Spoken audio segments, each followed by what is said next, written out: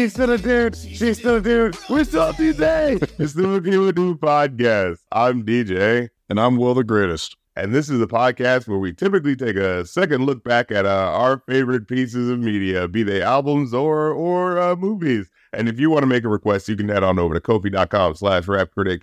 And if you want to hear those requests early, plus all the other fun, sexy stuff I got going on, head on over to Patreon.com/rapcritic, where you can see all that fun stuff. But yeah, this is the podcast. Like I said, we typically take a second look back at things. But this month we saw that the Good Burger 2 joint was coming up. We was like, yeah, let's take a look back at the version, see how it holds up if this new joint's gonna be on. You feel me? And going back to the first movie as well, you know what I'm saying, to recalibrate the nostalgia, you know what I'm saying, make sure we're really getting it right, to really give you the double deluxe review of Good Burger and Good Burger 2. So the supersized. That's right. So just out the gate, just to throw my opening gambit, because I don't think this is going to be necessarily the most deepest episode, but who knows, when we get to talking. Yeah. But yeah, I'll just come out and say it, for a Good Burger sequel, I didn't mind it too much. I thought it did what it needed to do as far as delivering good enough laughs. Like there were definitely times where it was like, okay, that's a bit of a kid joke. But again, going back to the old movie, it's like, it's not like there weren't a bit of bum jokes. Juvenile humor or anything. Yeah, exactly. So it's like, to me, it felt about on the same clip. Like there were genuine moments that did make me laugh in the same way in the original movie. I remember being like, oh, that actually did make me laugh. What about you? Yeah, it was. So I watched this over Thanksgiving with my partner and their family. So it was like 5 of us just like, hey, we got Paramount Plus. Let's watch Good Burger 2. And then getting through it, I'm like, well, that happened. Like, not like any sort of facetious Marvel character-esque way. Yeah. It was very much like, well, there is a start, middle, and end. I guess what I can say, it starts to further that theory I posited during the last one that, Ed might really be the god of this universe. Oh, yeah, I'll definitely dip into that for a second. But, it was fine. It got some pleasant surprises out of me. The performances were fine. It was like, you kind of... it even has the same writers, apparently, aside from Dan Schneider. It's missing one. But, I don't know what you can really expect from a Good Burger. My expectations going into it is oh, this time it's Good Burger, but the villain is maybe I think you actually called it in the first one where it's oh, what if it was a big scheme where it turned out he was some legacy spoiled brat from some bigger enterprise, and it's right. That's kind of what happened. Yeah. That's sort of it. When I was watching, I'm he kind of called that a little bit. Called the whole thing about him being God. But so just to go real quick, just to get out of the way, because it was I'm thinking of the whole movie, right? It's Keenan looks pretty much exactly the same. Yes. Kel does not. And I feel so bad, talking about someone looks, I don't know, but at the same time, I can't help because their faces are so right next to each other most of the time, and Keenan looks so the same, and Kel looks he doesn't look like old Nicole, but he looks he doesn't look bad, but he clearly has makeup over his wrinkles. Kel Mitchell is a very healthy, happy looking guy. Don't get me wrong. Yeah. But clearly the makeup That's there. The thing. I feel like I've seen him in other things that they put on. Yeah. He looked like if Michael Jackson was still black. That's what he looked like to me. And I was I could not notice that the whole time. You know what I mean? It's something about the way they made up his face. Because seeing just a regular static image of Kel Mitchell, he looks great. Yeah. He's 45. He's young. He's in good shape. He's a really good looking guy. And then you see him back in the braids and the fit. And it's huh. And I saw it in the trailer, and everyone else noticed it. It's something's up with his face. I think it's a really strong, anti-aging cream or a blemish cream, whatever they use to tone his face. I don't know. It just looks like his face is on someone else's face that's a skeleton that's slightly too... Yeah. It's very Robert Zemeckis, Polar Express. Yeah. It feels even weirder because later on, when he's the Robo-Kel, he actually looks better. Yeah. I don't know how they did that. Yeah, exactly. It's it's one of those things where I know they're smoothing it on purpose, but it's right. Now I'm especially calling attention to it, you know what I mean? No, yeah, I noticed it from the first trailer. Also, this movie opens in a way I'm not gonna go into the details, but it's just like it opens in one of those. It's just such a head scratcher. Well, let's get into it because it's like, okay, so it starts off, all in the same way that the first one does, a fantasy sequence of them, hanging out with burgers. And this time there's a song, but it's one of those things where it's like, oh, this is a Paramount Plus movie where, where this might not make it to the theater. So maybe we didn't give the full budget to, have the sound editor actually make sure the tracks were on beat with the music. I was like, oh, what's happening here? We didn't pay the sound editing team enough. There were a couple of moments during the very beginning of the movie where I was like, is everything okay? Were they able to finish the movie? Because like right after that, there's the Good Burger like opening like animation sequence. And didn't it seem like that was supposed to go on for a longer time? Yeah. Like, didn't it seem like it was like, oh, did they just like cut this because it's like the short version for TV? But it was like the way it looked so vibrant, it was like, why would you just show that for a couple of seconds? Like it felt to me like they were doing like, oh, we're gonna do a little thing with this shit. This actually costs a lot of money and claymation moving things one at a time. We're running out of budget. We need those influencer cameos to pay off. Exactly. So that's what it kind of felt like to me. So at first things felt a little creaky, but I'm not going to lie. Like as the movie went on, I was like, you know what? This is about what it needs to be. So I can't lie. I enjoyed it. Oh, again, there was another point where you see Pete Davidson.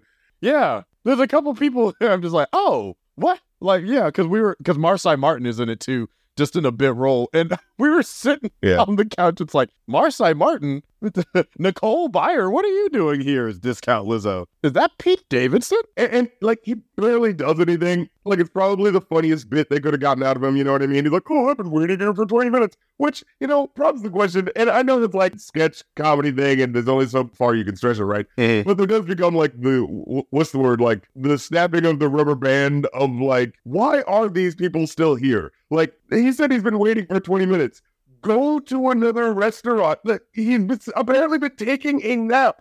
How good are these fucking burgers where these people can't just get another burger? I mean, so good that there's been a revenge plot against it for 2.5 decades. Yeah, apparently. The weirdest thing about like the cameos in this movie is they feel like they're supposed to be longer than they are. Yeah, it definitely feels like, we can only get a couple of lines in. Like, there's one that I could have swore I'm like, oh, this is going to be a setup for something later. No, it was just a one-off joke. And they have a lot of them, which is, again, it's not like the first one didn't do that, and it's not like the sketch didn't do that. It's just kind of like, it's like the opposite where you expect a joke to go too long. Yeah. But like the jokes know when to cut off. Don't get me wrong, like they still have good comedic timing, but they kind of cut off too soon. Yeah. Before you expect them to cut off, because it doesn't hit the point of annoyance, but it also doesn't hit the sweet spot of like being funny. Right. So then you're like, oh, okay, the punch, like there's the punchline, and then the joke ends. You're like, move them right. You said 90 minutes, and you said we're keeping it tight.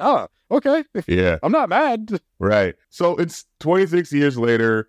Dexter, Keenan's character, is entrepreneur, still trying to get rich quick, essentially, but now in the more legitimate business sort of version of things. And apparently he's a CEO, CFO, see all of these things of this corporation. Yeah. So big time entrepreneur money man. Yeah. So things couldn't have been going too bad really for it being 26 years later. And you know what I'm saying? But whatever. He does this new idea that just feels so like it's so clunky. It was the dumbest idea. It was like clearly a wrote this down first draft and didn't come back to it. It annoyed me because like in the first movie, it's realistic. Like a kid's about to go on vacation, then he gets into a car accident, and then, he has to pay it off. Like, you know what I mean? Like, that's just a legitimate, like, plot. Like, you could say it's like, a basic plot, but like, I see that happening.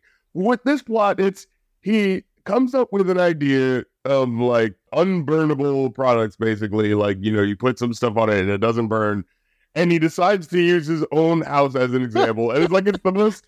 It's so stupid. Like, you couldn't have done anything, like an outhouse, anything other than your own house. Which is what we were all saying while watching it in the living room. Not flame retardant, entirely like anti-flame. It is flame repellent in the like 100%. He's like, and by doing this, I'm going to test it on my own home because I have so much confidence. Yeah. I'm like, no, that is the dumbest choice. And if these are the decisions you make, I don't know how you made it this far in your career for the past 25, 26 years. Yeah.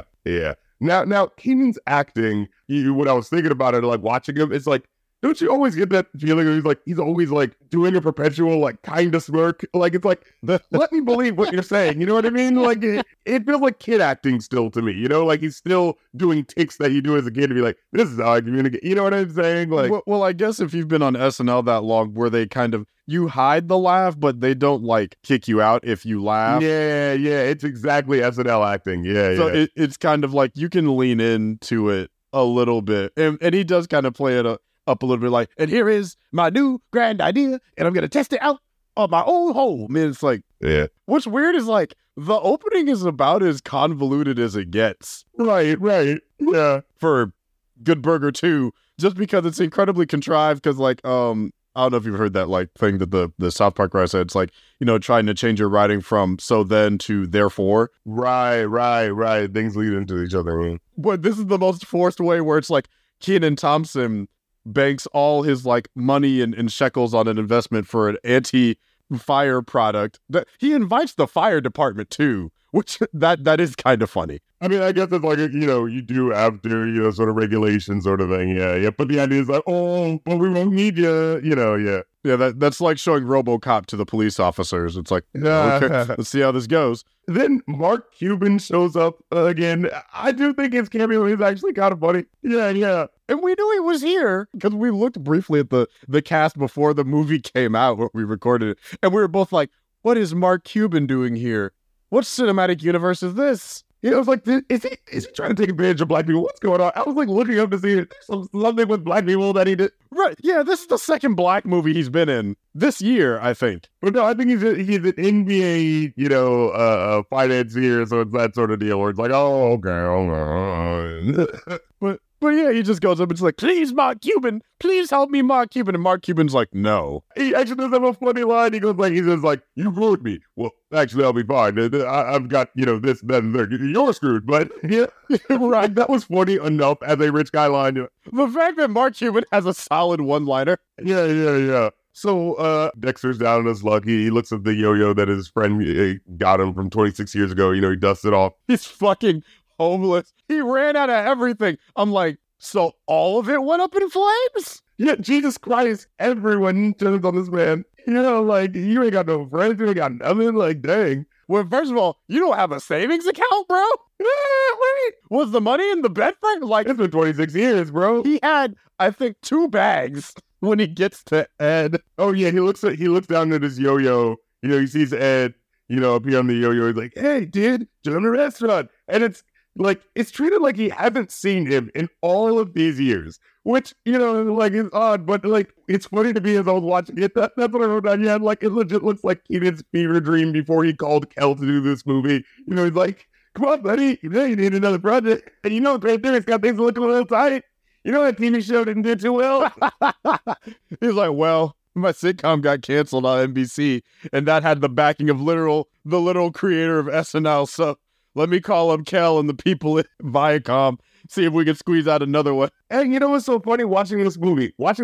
Like, they still have good timing. Yeah. And they still have, like, they can still deliver jokes really well in a way that really makes me look back. I was like, is it the movie and it being like a, you know, family movie that is reflecting in how they are, you know, the performances that, like, Kenan is ultimately giving? Or is it like, if we gave him another project and really let him do something, would he really, you know what I'm saying? Mm-hmm. Like, because I really do want to see these guys being like a dynamic duo doing more stuff. But it's like, if you got them a legit project that was like, maybe not necessarily adult, but just like, hey, actually letting them do their acting chops and not just the famous bit role where, of course, they're going to be comfortable in it. You know what I'm saying? Like, and it's definitely part of I think the era of comedy that, like, sketch comedy in particular, that they come from. Because there's a character who, we'll get to him later when we're talking about, like, all the one-off jokes and stuff like that, but one that shows up that honestly caught me off guard, and I'm like, God damn it still works because she's still funny. And it's like, seeing that interaction on the one hand is like heartwarming, but on the other hand, it's like people that know how to work well together, like, that chemistry can't be written. Yeah. Ultimately. So it's like Kenan and Kel's ability to play off each other will be different than them playing off a different type of comedian. It's sure. Some of those things you can't really write. Yeah. You need the Marx Brothers got to be with each other. You need, you know what I mean? That sort of deal. Yeah. Now, they plan to meet up between Ed and Dex. And Dex sees Ed like driving the Burgermobile towards him, and he's just standing in the middle of the street. And Standing like an insane person. yeah, it's the most telegraphed like joke, but it's one of those things where it's just like, dude, this one's on you. You're standing in the middle of the street. You see like Ed driving the Burgermobile. You know he's an idiot. Like he's just like, hey Dex, hey Ed, why don't you slow down? Like step onto the sidewalk. Like Move, bitch, get out the way. yeah, and like it's one of those things where like, I'm sorry, I can't even get mad at Ed for this one. That's your fault. You had all of the. It wasn't like you didn't see him coming. You were saying maybe Ed will slow down. Now Keenan, now Dexter, you know Ed. Yeah, it was like, hey Dex, hey, yeah. That's on you. Actually, it's sort of telegraphed because I thought he was just going to hit him. Oh, yeah. But he hits him. He does a 360 and land in the car, which again, that's... I mean, kids movie, is silly. Yeah. All right. You somehow did both what I expected and not what I expected at all. Yeah. Real quick, though, did you notice that the lights on the Burgermobile aren't sticking out like in the original? I must have missed that one when we watched it. Because I noticed something was weird. I mean, was it's probably rebuilt. yeah, but like, why do the lights seem sunken in like freaking 2D's eyes of gorillas? I was like, what's going on? I was like, yeah, I think they rebuilt it and they were like, couldn't figure out how to get, a burger thing on it with it still working or something. So they were just like, fucking push it forward. But that kind of lightened the effect for me a little bit. Because I was like, well, it doesn't look like, an actual, like, you know what I'm saying? Lights coming at your car, let's see. Good burger. Burgermobile side by side. Typing Burgermobile will get you some unique results. Yep, there are lights there. Yeah, you can see the lights. Oh, well, I guess part of the difference because the original was closed in and the new one's a convertible. Oh, yeah, maybe. Yeah.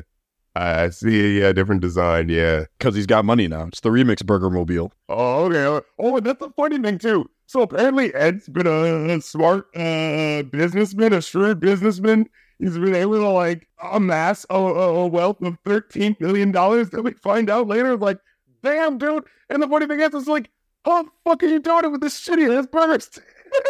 It's for the love of the game at that point. Like, I have to imagine that he just happened to get a good, when someone left him the burger joint, he happened to make a couple of investments that just happened to pay off. Because there's no way, just through the business of this place, because like I said, it's fucking Burger World in Beavis and Butthead with this asshole. Like, people are not getting their orders, as we see pretty much 99% of the time. I'm surprised we even see people eating there. Because, like, how did they get their orders? What do they have to do? Right. Oh, they make it out. It's like an In-N-Out burger. You got to figure out the right things to say to Ed to make him, like, get you the right thing. Like, remember that later on scene where the thugs, like, are trying to, like, muscle him and they're trying to intimidate him, like, you better sign this thing or else I'm going to fuck you up bad, Like, and he goes like, oh, I could sign it away, no way. And then one of the guys, clues in that he's an idiot. And he goes like, I'm a really big fan of your sauce, Ed. I'd love to get your autograph. And he's like, is that what you have to do to get, like, Ed to, like, do it right? You have to, like, yes. Take off your pants, turn around 3 times and, like, fucking wiggle your ear. And he's like, oh, right, burger, with cheese, extra minute for the sauce. Have you heard about the phenomena called, like, Toon Force before? What? Where it's just kind of like the superpowers that like old school cartoons would have was just like ridiculous strength. Oh, sure. They're like fucking One Piece with Homeboy with the gum fruit. Yeah, sure. Exactly. So Ed operates under a sort of Toon logic where it's kind of like meeting insanity with insanity, so then it balances out again. Yeah, you're right. You have to be on the same level of logic that Ed is on in order for shit to work the way you want it to. You can't use common sense. That's not how he works. He works off Ed sense. He works off Toon logic. Right. So it's like, oh, what does he know? He knows burger logic. That's what Ed operates off of. So it's burger and burger adjacent properties. Yeah. You appeal to that, you can get in there, but you got to recognize what you're working with here. Yeah. Ed decides to give him the job because he now owns the Good Burger. Even though there's the one scene where he's like, oh, yeah, you got to go to the manager. So, he just wastes his time for 2 minutes. Right. For some dude. Yeah, with the manager who's wearing, like, a Good Burger tie, like looking sort of blue and white tie. But he looks like he's, like, freaking 16 years old. So it's like one of those things where it's like, wait, what is happening here? Why do you have this guy? Why do you have this puppet manager when you can just do this yourself? Like, he just doesn't like authority, He likes to own the business, but he doesn't like being, the suit and tie man, Right. It's like, oh, yeah, I got to, prep you up and prepare you for the manager. Then he pops in some kid, which would make sense realistically for a burger joint. But then it's like, oh, well, Ed, you own it. Yeah. So I could have cut out the middleman. It's like, yeah, but just in case. Again, burger logic. Like, yeah. I mean, he is God, so maybe he's doing some sort of a test thing. I don't know. He's testing his followers. Exactly. Testing your faith. How much do you believe in yourself to get this job? Right. So Dexter goes to the Good Burger, gets the job, is introduced to a couple of the employees. There's twins, Cindy and Mindy. And then there randomly turned out to be a third one later on. It was like, so they aren't twins, but they introduced them as twins. Whatever. Oh, I missed the third one. Wait a second. Yeah, there's like a bit at the end where it's like, by the way, there's a third one. And Calvin's like, but it's just like, wait, why would you say that you're twins and you know all along? Whatever. Just jokes coming and going. Right. Oh, and then, of course, the revelation that Ed most definitely fucks. Ed fucks a lot. Like fucking jackrabbits over here. Man, you thought Goofy fucks? No, Ed fucks. Oh my God. Yeah, all the kids in there. Ed 2, Bun. And the fact that it's just Ed 2. Yeah, I know it. Not Ed Jr., not Ed the second, Ed 2. Like Good Burger 2. Because it's like, And the guy who was doing the impression, who was that again? What's his name? Alex R. Hibbert is playing Ed 2. He's really good in this part. He is doing a really good job. Like, concerningly good for a 19-year-old. Yeah, if we bring the show back, can we get him? Like, yeah, He was really good at that. Like, you want to talk about spot on casting? Spot on.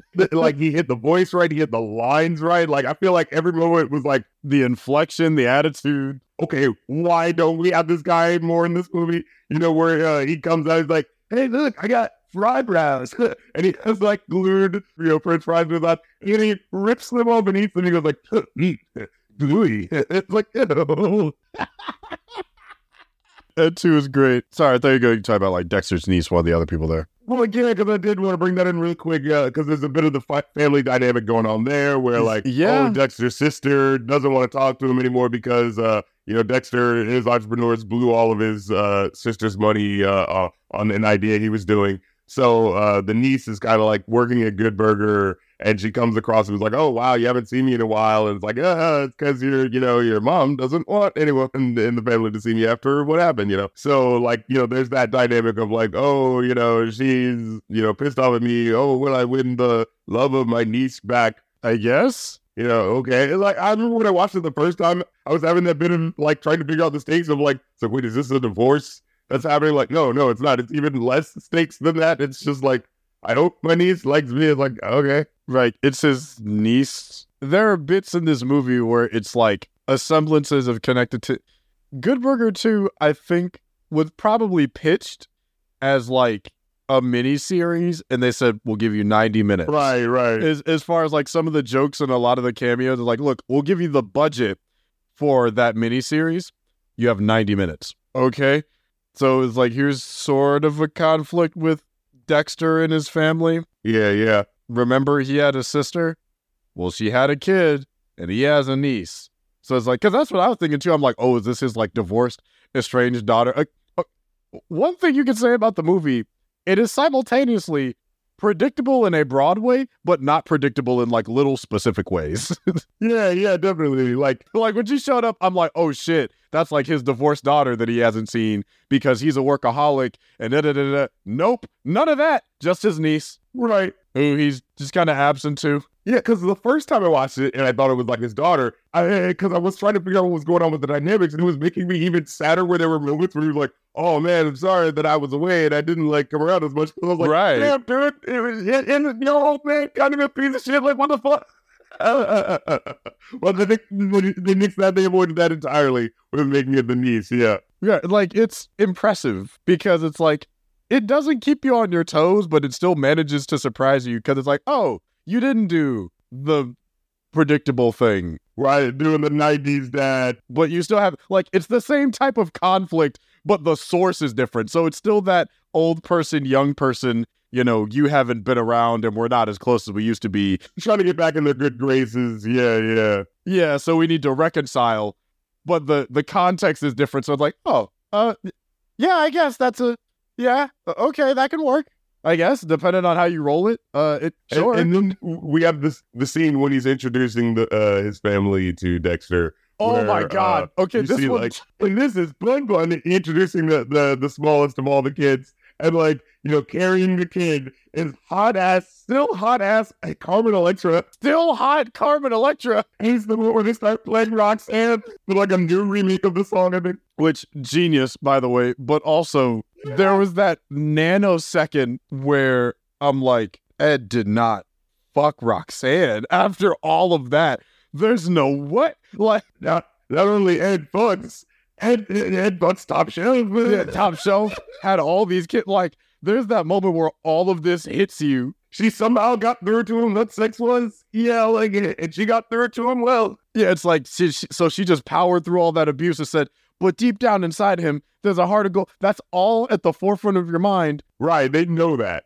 It puts you directly in Dexter's shoes because he has the exact same thoughts. And it's like, Ed, yeah, you and Roxanne got together? You're like, what? No, I'm the babysitter. It's like, ew, no. Yeah, and Carmen is like, yeah, after I joined the nunnery, it's just already the way they just subvert you with just the sentence like, right? It's like, no, Ed fucks, but not her. She hasn't fucked at all in a long time, actually. Just a desert. Oh, that was weirdly, you didn't need to throw that little bit in there, but you did. Yeah, it's, again, the writers know in a broad way narratively how obvious the narrative is going to go. Right. So in the writing in particular, that's where they hit you with the swerves and curveballs. Yeah. There's a funny one, actually, when we meet his wife, where it's like she's a trapeze artist. Yeah. Which, that joke, God damn it, because it's kind of clever. The turns of phrase are really funny, and it's like, that's what we're ultimately here for, right? Oh, the clever, you thought it was this and it's that, and it's like, oh wow, actually, I can see how that you could have interpreted that way. You know what I mean? Like, yeah. And the way Keenen plays it off is really good as the guy who goes, oh, right, I'm in his wacky world, and this is how things are. Oh yeah, I'm in Burger World. Yeah, the one line that was really good was the one where he's like, Ed's introducing the family. He's like, oh, this is Dex. He's an interpreter. And it's like, it's actually entrepreneur, but since I did just have to interpret that, I guess that technically is what I am. Like, that was so good on a line of like, damn, that was like, whoever wrote that, they really need to be doing more stuff because that was fucking incredible.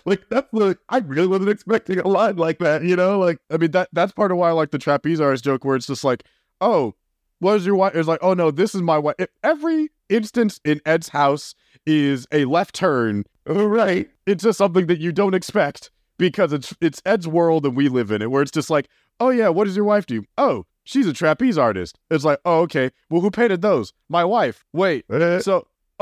She's a trapeze, artist. It's like, I'm like, son of a bitch. That's good. Yeah. That's good because it's not the thing that you think. Way to subvert expectations, movie. You got a couple over on us. Yeah. Oh, sorry, I just remembered. He slept in the bathtub. Oh, right. When he slept on the giant burger. Yeah, Ed Jr. sleeps in the bathtub Ed Jr. apparently sleeps in the bathtub with the water running. He's like, yeah, he's bad if you don't have to worry about it. It's like, oh, okay. All right.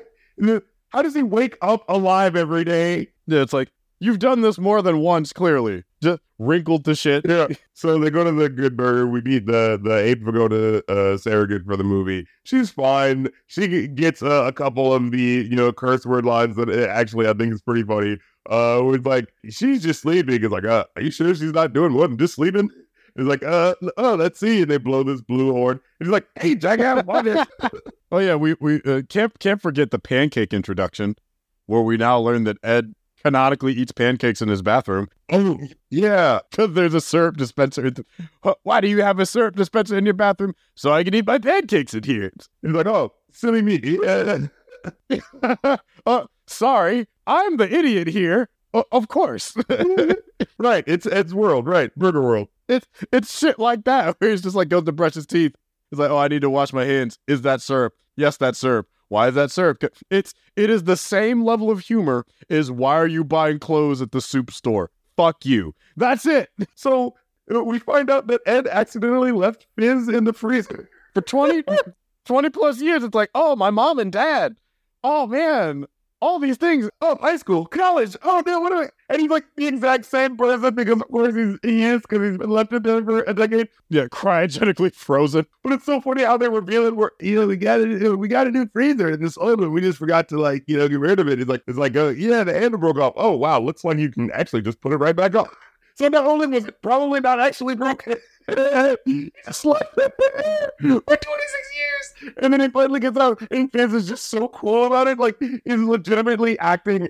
Looking like a 40-year-old man, acting like a 18-year-old. He's like, he's 44. Oh my God, that's right. Yeah. He's like, oh man, wow, gee whiz, I need to call my mom. And what sucks is that he doesn't and that's basically a cameo. He doesn't show up for the rest of the movie. No. And it's like, I actually like this energy. And I was like, hey, why isn't that guy coming back? I need a whole subplot, about this guy reacclimating to his life. I need a whole separate 90-minute spinoff. That is a nightmare tale that he just unleashed on this poor man. Is like, that's a freaking Flight of the Navigator moment. Yeah, fucking interstellar moment of just like, you come out of basically cryogenic sleep damn near 30 years later, like, your family looked for you. Yeah. And then gave up. The level of implication is worse than most horror movies. Gee willikers, guys. Oh man, I need to go check on my little league team at high school.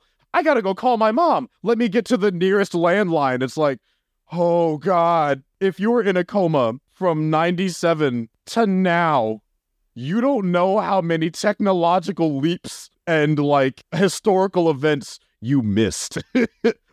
It's a nightmare, and he just has to walk out into the world like shit's normal. Again, this is what I think is Kel's God, right? The way they just have to be cool with it, Yeah, and again, he doesn't show up again. So the joke just, you start to process all of that instant nightmare feel, and the joke is done. We're on to the next part of the movie. It's like, we don't have enough time to process what happened to Fizz.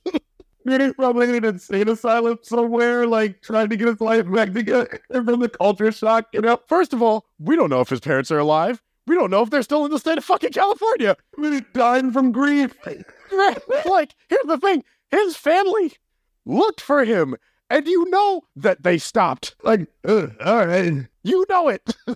It's been 30 years. They moved on. We don't have phone books anymore. He has to learn what Google is. There's so much. Oh, wow. Captain America was bad. This is actually, I would argue, worse because the gap in technology is it's vast, but one person blinked and woke up. The other person, you have to adapt. You don't have a choice. Yeah. You're still within the bandwidth of being able to get a GED, so you just have to normalize. You don't get the Avengers and shit. You're just a dude. You didn't get to join the fucking superhero team after learning about Star Wars and shit. You're a 44-year-old man who, as far as you made it, is little league and working at a drive-thru at a burger joint, and then time stopped. Oh wow! Yeah, he literally peaked in high school. Yeah, you literally peaked in high school. Time stopped for you. You came out, and it was 2023. What is that man's story? I need to follow his narrative. Fuck the Good Burger shit. What happened? I need the Adventures of Fizz in 2023 because that's like a HBO Adam Sandler directed drama. Oh man, him discovering internet porn. Yeah, Jesus Christ. But so Lil Rel Howery shows up in a bit of a glorified role. Yes. Slim as ever for this Legend sequel. He looks great. He looks better every time I see him. Good for him. Right? I'm like, what regimen is he on? Because it's from fucking Get Out to this. I'm like, this is a different person. He's doing good. I think he proposed to his wife and had Adele sing at the proposal, so he's doing good. No, he proposed at the Beyonce Renaissance concert. Is that what she needed to do to get? Maybe she hooked him up with a couple of fucking trainers and some shit. Good for him. He's a funny guy. Good actor. I mean, he plays Evil McEvil lawyer in the movie. Oh man, he definitely does plays the little termite guy telling doing little quick quips better than I think Kevin Hart does it. Call me an asshole, but yeah, because Kevin Hart's playing Kevin Hart. When I'm watching this, I'm not watching and be like, oh, that's Lil Rel is Lil Rel. It's like, oh, that's a skeevy lawyer stereotype. But at least it's something. Right. And you know what's funny? I realized something. I had to zoom out and pull back for a second. I was like, wait a minute. Lil Rel Howery, his character doesn't really have a dog in this fight. He's not the ultimate bad guy who wants the revenge. It's the Kesha looking chick at the end who wants revenge. You know what I'm saying? She's the one who's related to the original guy. So I was like, wait, why is she sending this guy out so much to see it? Oh, I know. This guy's the diversity hire. To be like, oh, that's right. Sign everything over. Don't think about it. I'm a fellow black dude. Don't think twice. Right. You know what I mean? Like, I'm peeping game of what's going on here. White corporate, you know what I'm saying? World.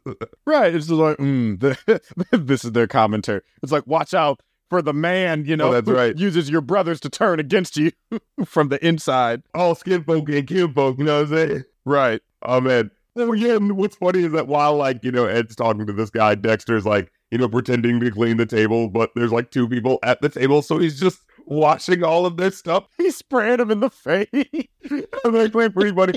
The guy there overplayed it a little bit by being, just like, oh, what? No, that was surprisingly refreshing. I wish it would have just been a little bit of the guy just really trying to look, I just want to eat. Why are you doing that? You know what I mean? He just keeps trying to go for the sandwich. I do appreciate, though, them going the direction of, instead of big guy gets angry and pits, it's like, well, that wasn't the worst service I've had at a restaurant. At least it's not Burger King. That is true. And that is the main clip of the movie. Because later on, there's a security guard who's like, can we go this way? He's like, no, not without your pass, So that was another one that caught me off guard too, because it was Ron Funches, and I'm like, what the hell is Ron Funches doing? I mean, a check is a check is a check. He gets a bit of time in this movie. That was a good one. Yeah, he gets a couple of good lines off. Yeah, there's a lot of people in the cast that, again, that's what I was saying. They show up, they do their scene, and then they disappear. But the thing is, their faces I recognize. So it's just like, I mean, that could have been anybody. Yeah, and yet, Liza Koshy is in this movie for some reason. Kai Cenat, Pete Davidson showed up because. Oh, God. Yeah. And for the Glory of Good Burger, of course. But, okay, so there's this great moment where Keenan's asking for the money from Kel. And Kel, reveals, he's like, well, I have $13 million. So, after I, delineate this, I can give you $136. And then I was like, damn, Ed. Oh, I'm going to fucking shrewd businessman. He's like, well, to be honest, dude, I'm going to need proof of return of investment for me to consider lending more capital. Right. Stingy bastard. Wait a second. Well, I have to be proportional. I mean, you're my man, but, I got to get the money back. Yeah. You're in a crude business, sir. Right. Fucking Ed the miser over here. We then, reveal that, Dexter's niece is a whiz at computers. She apparently was hacking websites at 6 to get free tickets for Keenan. And this is one of those things where I was like, all right, dude, it was that's supposed to be a cute, silly, over-exaggerated moment. Your niece for free shit. That's not cool. You know how it is. Look at that asshole. Oh, you gotta get out of here. Yeah, but I will say, I mean, that does lend more credence to her argument. It's all right, man, if she's getting you free shit, you could have visited more a little bit. Could at least sent a card or something. You know what I'm saying? I'm just saying, if the motherfucking authorities get called, you know this asshole's fingering this chick and go it was her. She did it, officer. It was the 6-year-old. She did it. That little girl over there, the 7-year-old, yeah, she did it. These days with this technology, she tricked me into it, honestly. She was using that thing. One of the words the kids these days using manipulated manufacturing it. That's what she did. Yeah. Matter of fact, she gaslit me. Yeah, that's right. That's what the kids say. Yeah, that's right. That's how you use it, right? She was moving the goalpost and then oh man, she rizzed me up and gaslit me, and it gave me the ick. Is what it did. So these two muscle men show up. Weirdly enough, dressed the same in the same plaid outfits. Every time they show up, they're dressed the same. Oh yeah, maybe they're a couple. Maybe that's just their couple thing. It's a weird little bit. They're like, okay. It's a very stylized movie, Ed had he was what, gluing bowling balls to his fingertips, or they got stuck in the holes. Yeah, somehow he got bowling balls stuck to his fingers, and so he couldn't even sign the thing anyway. And then he accidentally hits the guys and knocks them over. Oh, no, not just that. Not only did he knock them over the railing, both bowling balls fell on their head, but because of the power of Burger Force, they live. Oh, right. Because they bounced off their heads. I'm like, those men are dead. We should not be seeing much more of them. But because Ed, the god of this world, did it, he let them live. Yeah, the cranium should be great. Actually, I think it's with the same bowling ball because the other one still stays on his hand. You're right. The little fuckers with one. He was like, I only need to use one hand. I only need one bowling ball to get the job done. Boonk, boonk. But I will let you live because he is a merciful God. Right. You made me laugh, and for that you get to live. I don't often get recognized for my magical sauce. So now we get to this moment where I'm sorry. This is supposed to be the villain moment where the bad guys are so evil because they, did this thing that was so bad. But I'm sorry. Once I really looked into what this detail was, I gotta point the blame at the main characters here, okay? So Lil Rel Howery basically says like, oh, hey, your friends can stay at Good Burger. We just want to franchise it. Oh, yeah. We're just going to open more locations. We're going to keep the original and just give, you know what I'm saying? Just like open more places. We just want to expand and give you raises. Everybody's going to get more money. And honestly, like, where's the problem there, right? Like, it's like, if that's actually what he was going to say, and that's actually what was in the contract, like, I was like, I don't see what the conflict is. Like, at first, as I'm watching the movie, it's like, oh, well, if they say that and that's in the contract, that's what we're going to do. Well, then, okay, I guess movie over. What are we doing here? Like, but here's what happens. So they're having the party, they sign all the contracts. They're like, having the, like, opening of the franchise. This is so awesome. That's wait. One minor side note before we get to the party, because I just remembered the dinner where they had that conversation. Oh, yeah. Because remember, Ed was holding the menu upside down, and it's like, Ed, you have it upside down. Right. Oh, no worries. And just does a handstand sitting at the chair. Yeah. There's moments of, like, physical comedy and shit, and it's, oh, God damn it. This movie is slightly funnier than I'm giving it more credit.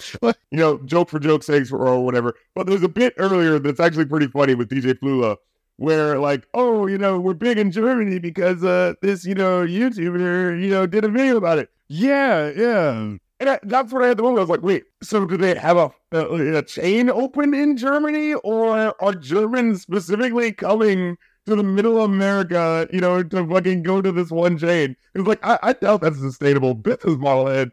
Like, you know what I mean? Like, how well is this shit doing right now? And so that's what I was thinking. I was like, wait, it seemed like they kind of already had, he's got $13 million. Like, apparently they, they're big enough for Germans to know who they are. So I was thinking like, oh, did they not already franchise? But I'm thinking like, oh, okay, well, he's signing with them. I guess this is the official franchise now, So Ed convinces him to take the deal, making it the second time Dexter has ripped off his friend. But like I said, this time it legit seems like there's no downside. Like, it's not like they say, how in a lot of movies, like in Aladdin, it's like, oh, I'll give you your reward, your eternal reward. Yes. Like, oh, here's a bit of slip of the, the monkey's paw curls. Yeah, you use a slip of the tongue to, like, say what you really want to say without really saying it. Yeah, but no, they said to them, you will get this and you will get this. Yeah, there was a verbal contract. Well, Lil Rel Howery says, wait, actually, I lied. It's all bullshit. Yeah, psych. You're like, you guys are all fired. Psych. Haha. Yeah. Gotcha. Especially because they're like, you should have read the contract. I'm like, no, yeah. That was my first thought when they signed it. I'm like, he said all those things, and you didn't look down at it. They literally looked down just to sign it and said, oh, yeah, we can trust this guy who's been trying to coerce Ed for assumedly years, at least months. Yeah, this sleazy dude. Yeah, this sleazy suit dude that shows up like every day, blasting fucking weird music. Yeah, right. It's just tribal mixed with hip hop music. I was like, what is this? Yeah, and just like that was my first thought. I'm like, well, I mean, because it's a PG, movie. We're keeping it simple. He's obviously lying because he's evil black lawyer man. But the extent to which they just kind of roll over and be like, yeah, he's telling the truth. Why would Lil Rel Howery lie to us? Yeah, I was like, I'm sorry. That's not fault. Like, yeah, that was your fuck up.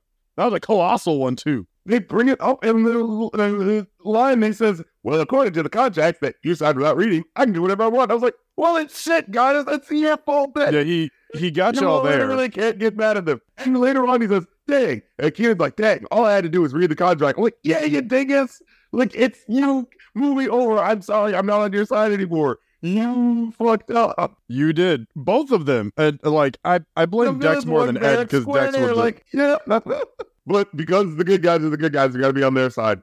And oh my God, this is the one scene where the bad guy is revealed, and he got like, let me show you what we're gonna be doing. It's gonna be, Good Burger in Texas, Good Burger here, Good Burger. Which lets me know, okay, so they didn't even have other locations in the country. You know what I mean? If they have a Good Burger in Texas. And it's so funny. Cal does like an awful like Texas accent, but at least he's trying there. Then he does a fucking British accent as the Cal robot thing, and it's like it doesn't even sound like it legitimately just sounds Jamaican. It's like you're the one to the America's mom. And I was like, what the fuck? All of them were great. Like I think we had Japanese Ed for a second. Oh yeah, I was like, yeah, maybe like Ali G was doing the fucking Good Burger. Which I'm like, well, I appreciate the effort at least to just be like, well, here's International Ed. Yeah. He is now everywhere. Oh my God. And you know what tickled me fucking pink? The celebrity cameo song where it's like, we've got to do, Dex. We've got to get a bunch of celebrities to come together and make a song about Good Burger. That shit came right out of the fresh fucking nowhere. I was so confused. And can I tell you, the fact that it was so short, but still had this subversion that happened, I was like, this is probably the best bit of the fucking movie. Because like it was so short, but then they come back again, and it's like when all the celebrities show up like so quickly, it's just like it so catches you off guard with like, oh my God, they got this guy. What the fuck is happening right now? It was all random ones too. Right, I think Chrissy Teigen shows up. I think she was in the original video that they're parodying. You remember that, right? The lockdowns happening, and a bunch of celebrities, rich celebrities, sitting in their rich, spacious homes. Yeah, with everyone's eyes on them. We're not actually going to give up any money. No, we won't do that. But we'll release a video on YouTube singing "Imagine There's No Heaven."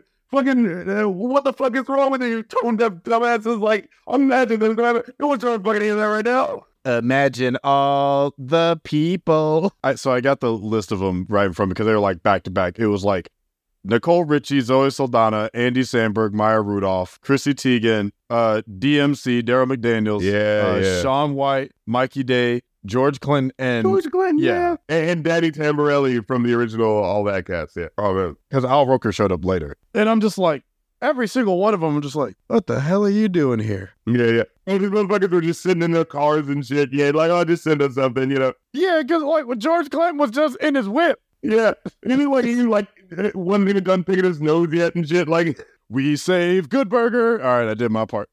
Oh, right, we should be filming it now. Yeah. Like, he says, like, we'll send you $20. Can you send this in? Let me put the blow down, shit. Come in. I'm like, what favor did they call in to get in multiple billion-dollar franchises Zoe Saldana? Right. So we got to get to the root of what the plot is here, right? Okay. Because this is what this is all building up to. Yes.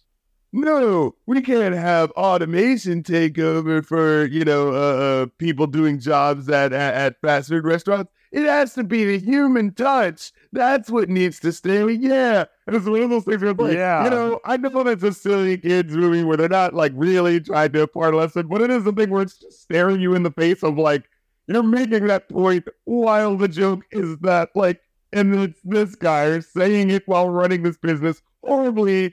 Like, you know what I mean? Like, no one's ever getting the order. It's like, actually, yeah, I kind of want some automation, dude. If you're the example for what the human touch is, bro. You know what I mean? It is as subtle as, like, a cannon firing into a glass house. But it's one of those things where, like, by nature of it being so contradictory, it's basically just, like, just winking at half of the fact that we're like, we don't even believe in this message. This is just here because it's a movie about a burger stand, so we gotta have to have this plot here. You know what I mean? Like, yeah. Which is a shame, because, like, it's not a bad message. It's just, like, the messenger, the literal particular messenger, in the case of it being Ed, is not the best messenger, because he doesn't operate in our reality. He is above us mere mortals, doing whatever he does. If there was at least one or two bits of someone, a silly moment, but still getting their burger, you can at least make the case. But no one ever does. Well, that's another thing. So we can touch on like the cameos that happen up to it and throughout the movie. Because the one I was referring to earlier was Lori Beth Denberg comes back as Connie Muldoon. Lori Beth. Yeah. And I really like that because I'm like, fuck, I remember her from all that. And Connie Muldoon was really funny. Yeah. And I thought Connie was going to have to come back in during like the climax of the plot because it's like, oh, she's going to give an order so complex because that was the I joke. legitimately thought they were going to do. That was the most staring in your face third act moment. Yeah. I thought that was going to be how they broke it, was because her order was so, and they didn't, which again, subverted expectations, even though that would have been a really good way to close it out. It's like, yeah, you know, because like, oh, they can only do basic stuff. The AI is not good enough. Yeah, and they can't capture like an actual human like ordering something. Like the lesson could have been, it's like, hey, ultimately these CEOs, you know, these corporate people who just want to sell the robots, you know, like you got to remember, you're selling to people, so you still have to, you know what I'm saying? People still want to see, you know, that human touch. That could have been the case you made, right? And actually later on, the villain has a line where she goes like, she actually makes like the case that you would make for why like these people are like shitty and don't care about humans, right? The upper management. She's like, oh, no more annoying employees with their problems like getting sick or asking for a raise or I need to go to the bathroom. I was like, wow. I assume she's been using the Amazon worker model for her employees. Yeah, I was gonna say, it's like, huh? Yeah, wearing that one on the sleeve, huh? Like that's the thing. It's like those would be the things that a villainous corporation would be like, I don't care about the human touch. Like, you know what I'm saying? Like, I don't care the deputy's the bathroom. Stay at the job or else we're replacing you. That's the fucking, you know, John Henry going up against the automation. Well, it's just like a dude fucking picking his nose and fucking, you know, when he says, I want this on the side, goes like, well, do you want it on the right side or the left side? Like, I'm sorry. I would want a machine so that I could just order the thing and fucking go. Yeah, here's the weird thing about Good Burger is like, it must be like the only burger joint within 25 miles. Fucking maybe this post-apocalyptic wasteland. I mean, we never see outside, really. So maybe this is all it is. Right, because they always have like customers there, like full customers. But every interaction directly with a customer, because like Marsai Martin comes in and she gets, you know, screwed over. Pete Davidson comes in. Kai Cenat at one point pops up near the end. And every one-on-one interaction they have, they're all terrible. Like, they're terrible to the customers. Yeah, maybe we're just seeing Ed shift. And it's like, he fucks up. Like, maybe that's it. Maybe it's just every time Ed shows up. Every time we get here, it's right as he's starting his shift. And someone just, yeah, you know, maybe that makes sense. Like, without him, things run fine. And he just kind of reaps the benefits. And actually, his shift only goes as long as the skits go. Like, he's only there for 5 minutes. You know what I mean? Like, it's the Johnny Bravo fallacy. You only see the failures.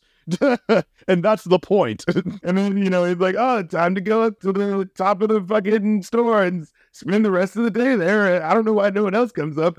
Maybe we only work for 15 minutes and they come up here. You know, they just told him that just to get him out of the fucking way, you know? Right. Like, yeah. And I do like her, like Lori Beth, where she hits you with like an even more complex order that like it heightens it in a funny way where she's like, put the onions on there, but then take them off. Because I like the, you know, the essence of onion, but I don't like the crunch. Like, I thought that was actually really funny. I hate the fact that I absolutely understand what she meant by that, too. Yeah, I get what she did. I was like, yeah. That's such an oddly specific thing. I'm like, on that one thing, I will agree. I know she's a petulant customer, but I get what she means. Actually got that. Oh, man. So that was actually a fun moment. But like, it felt like it didn't like pay off as well. Because it felt like his response wasn't as funny. He was just like, bye, Connie, or whatever. I thought it was a joke that would have a payoff later. It's like, we know who can fix this. Yeah. Connie Muldoon. No, it was just a joke. Right. So they call everyone back. They lie to them and say that they're getting their jobs back. And they're, come over to Ed's place. We'll celebrate. So everyone comes over and is like, yeah, we're going to get jobs back. He's like, psych. Well, not really, but, you know, we need to do this mission for Good Burger, for the glory of Good Burger, of course, you know. Ah, yes, the glory of Good Burger. Oh, wait, did we talk about the introduction of them meeting the CEO, Kat, the sister of the owner of Mondo Burger, Kurt? No, we didn't. Yeah, where she eventually reveals it. Yeah. She gets her franchise movie revenge. It feels like it was supposed to be Amy Schumer, but they didn't want to get Amy Schumer. It definitely does. Like, it was supposed to be her, but we didn't want to work with her exactly, so Jillian Bell. Oh, wait, no, okay. So half of this cast is just Saturday Night Live alum. Yeah. So she's just someone else from SNL because, I mean, why not? She's right there. I mean, Keenan, you know, he's like, hey, come on. What else are you doing? There's like 9 people from SNL in this, and I understand completely why, because, you know, it's just, why not? This is exactly what I mean. So in the third act, Ed uses his godlike manipulation powers like fucking Mr. Purple Man to get them all to change their minds about coming to help him on the mission. Right. Like, he literally just goes like, hey guys, this is what I have to say. And then he legitimately just stares at them, and they all just gotta have the reaction of, oh, yeah. Yeah. You know what it reminded me of? Of a Pootie Tang. Where it's like said nothing. It's like, you're right, Ed. Yeah. And I'm just like, oh my God, it's a Pootie Tang joke. It's actually played really well with how they do the camera angles, with Kenan just being like, am I missing something here? And it's like, did you guys get all of that with what he just gestured? But yeah, it's a great moment because it's like he just makes like pontificating looking gestures. You know, he's like, and like what's he like? They change at first. It's like inspirational, and then it's the one where he's like, you know, now guys, we know, you know, like, you know that it's gonna be hard up there. We know we have to do. Like, you can almost see what he's saying. You know, it's very much we need to move the plot along. Yeah, like it doesn't really matter what he's gonna say. Yeah, we're not gonna bore you with the attempt to write dialogue for this. Yeah, we're gonna copy and paste the line from fucking with the National Lampoon, you know, where fucking Bluto goes like, did the British quit when they were beating up the Germans? Or whatever? Yeah, it's like, look, you know what part of the movie this is? This is the big inspirational moment. Right. We're not gonna use any words for this. We'll write a couple more jokes for it. And again, it works. It works. It's a dumb basic moment that works, you know? Yeah, because it's like, oh, this is gonna be the part where he does the big speech. He doesn't even need to do the speech. Fuck it. You know what this is. It's like, fair enough. It works with the subversion of expectation that is like so much of this movie, right? Of like, you expect the big guys to be mean and then they're not. You expect the inspirational, you know, speech, but it doesn't happen. Like, it's funny. Yeah, it's all little shit. But what did you think about Kat as the villain? She was fine.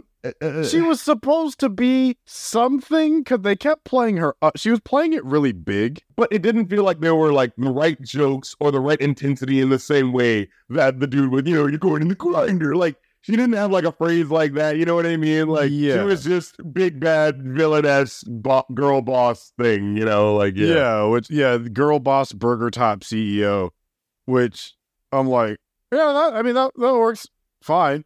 The fact that she was going to rebrand the restaurant as Mega Good Burger, and it was called Megacorp and not Mondo Good Burger, and it wasn't called Mondo Corp. That's what I was like the whole time. Like, Mondo Good Burger. Like, was it too obvious? Was it too on the nose? Right. Because we as the viewer would have figured it out. We knew what the plan was. Yeah. But I'm just like, okay, so there would have been like, so you literally did the least to I would have rathered you do the stupid obvious thing. Right. Oh, yeah, it's going to be Mondo Good Burger, and we're rebranding our company to Mondo Core to stick with the theme. He's like, oh, they take it over. Yeah. No, we're not giving you that delight, audience. It's Mega. And then I didn't like how it was like the save the girl moment that Kenan has to do to, you know, prove that he's going to be there for his niece. Dude, it's so contrived. Oh, yeah. She got stuck in the dumbest way possible. The way it happens is like,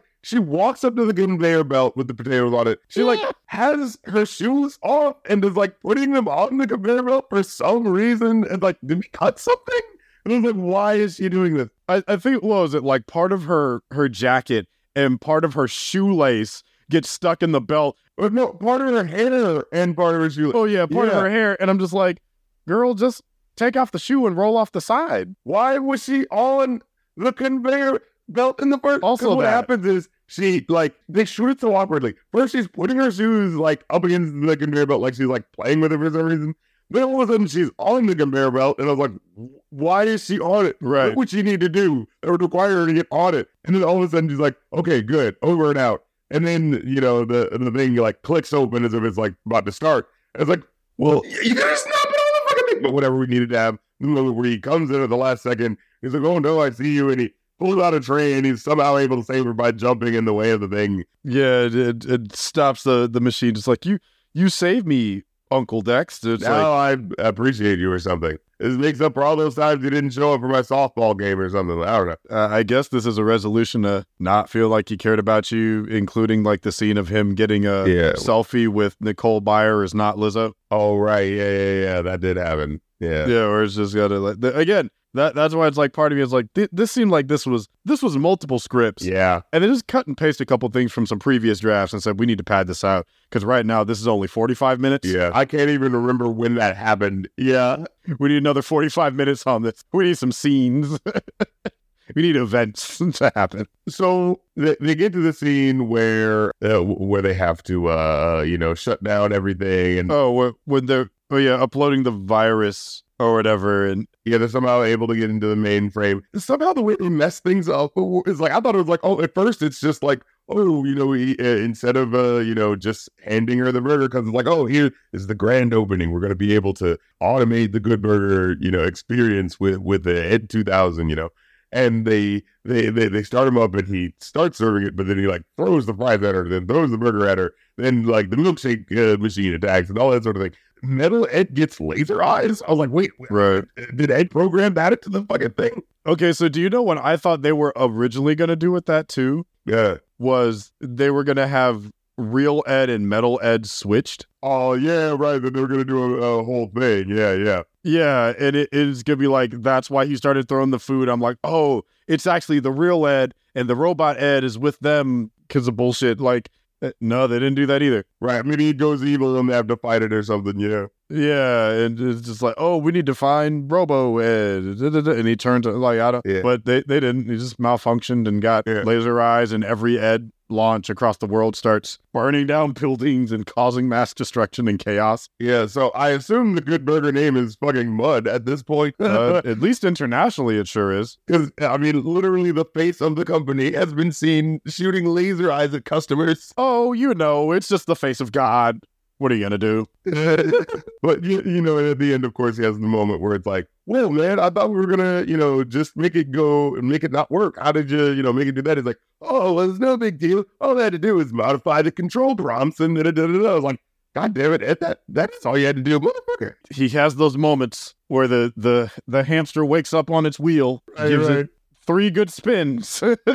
Yeah. Get 3 good rotations of genius. It's the moments where Ed's IQ briefly falls in sync with like the perfection of the universe. It just spikes to 200 once every couple of years. Yeah, exactly.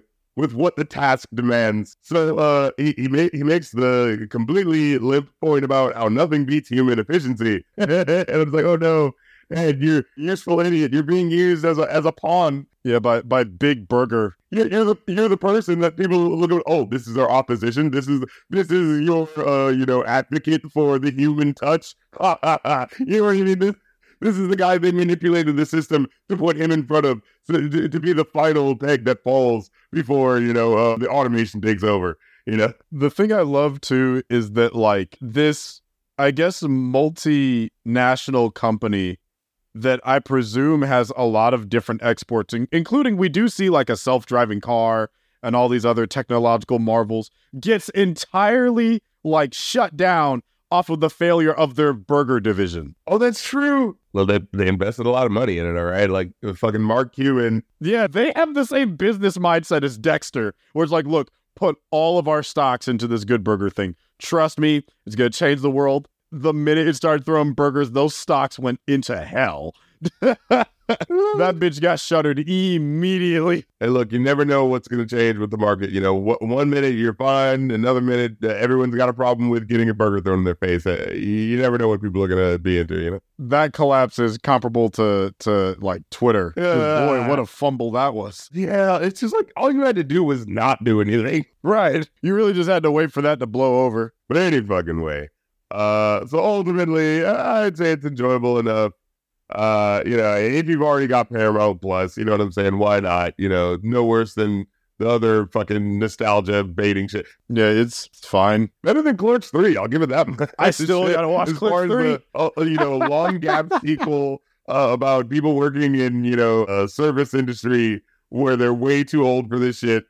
The Good Burger movie actually handles it way more oddly realistically than the Clerks movie does. In the burger world with Burger Force and Burger Logic in Edgeworth. Yeah. The more you hate on Clerks 3, the more I feel the desire to see it. Because, like, look, if I can sit through Super Groovy Cartoon Movie, I can sit through anything. Oh, God.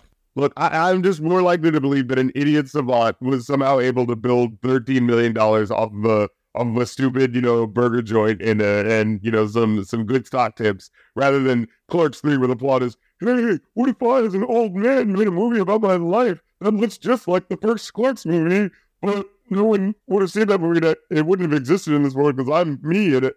No one would have known it. So it's just a whole jerk fest for fucking Kevin Smith. It's like where the meta doesn't work with what's actually happening in the movie. It's okay, DJ. It's a meta commentary. Yeah, it's a meta commentary about one man's existential crisis. On how I don't have any fucking ideas left, so I'm just going back to the well for the 5th time. Can't wait till we get Clerks, the live-action reboot on the CW with cameos from Grant Gustin and Stephen Amell as Dante and Randall. And get fucking Jim Breuer to fucking reprise his role as the offshoot guy from the one-shot TV show they did. Oh my God. And somehow Rosario Dawson is still in it again. Right? It's like, why are they did you lose a bet or something? Do you know how much someone has to like you? Oh, man. Oh, man. Hey, buddy, do you have any more thoughts on this one? I mean, not really. It's pretty open and shut case, Johnson. Yeah, it's fine. Yeah, it's fine. It's not embarrassing to watch, know, and that's what you were afraid of, right? Like, that it'll fall on its face as a sequel that's just going to ape the original jokes and be like, hey, the guys, do you still like us? And it manages to not do that, which is good enough, like, what can you expect from Paramount Plus, at the end of the day? The biggest compliment I can give the movie is, as we talked about, it does unexpected things. They're just all in the context of, like, expected things. Yeah. It's not narratively surprising. It's, like, contextually surprising, I guess. It uses the narrative tropes to sort of do like, oh, but we could flip this and take advantage of it, as a joke moment, though. Yeah, like the status quo is still the same, and it's like a by the books, predictable sequel. But I give the writers, one, credit enough because it's the same writers as the first one, but two, that they like did things where it's like, okay, they didn't do the thing I expected them to do. That's more than I can say for a lot of other, like, predictable movies. So it's like, yeah, you'll get to the same end goal, but yeah, it doesn't do what you expected to get there. For them to have the set dressing and then go, you know what, since you're here, let's have a little fun and flip some stuff. You know what I mean? Like, that's what you want at the end of the day from something like this, I'm glad Keenan and Kel are getting paid. Yeah. They seem like nice guys. I have enjoyed them as a part of my childhood. The movie's fine. Right. Like, it's a fine movie to watch with your family. A worthy successor, to the Good Burger. If you want sound on in the background, boy, do I have the movie for you. Right, basically, yeah. Maybe you'll catch a glimpse and catch a laugh every now and then. You know what I mean? It's a good Christmas movie, I feel like, probably, actually, It was perfect for Thanksgiving because we ate, sat down, and just like, huh. Right, good. Get the family around and, no-brainer movie and just have fun. Yeah. This has been the Review a New podcast. Thank you so much for listening.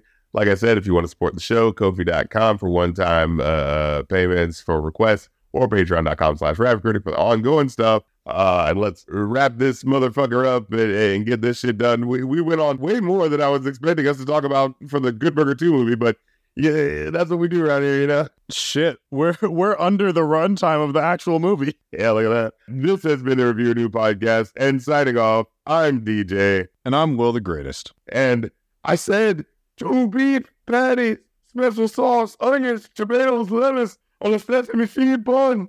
On a sesame seed bun, you big dummy. I want 2 beef patties.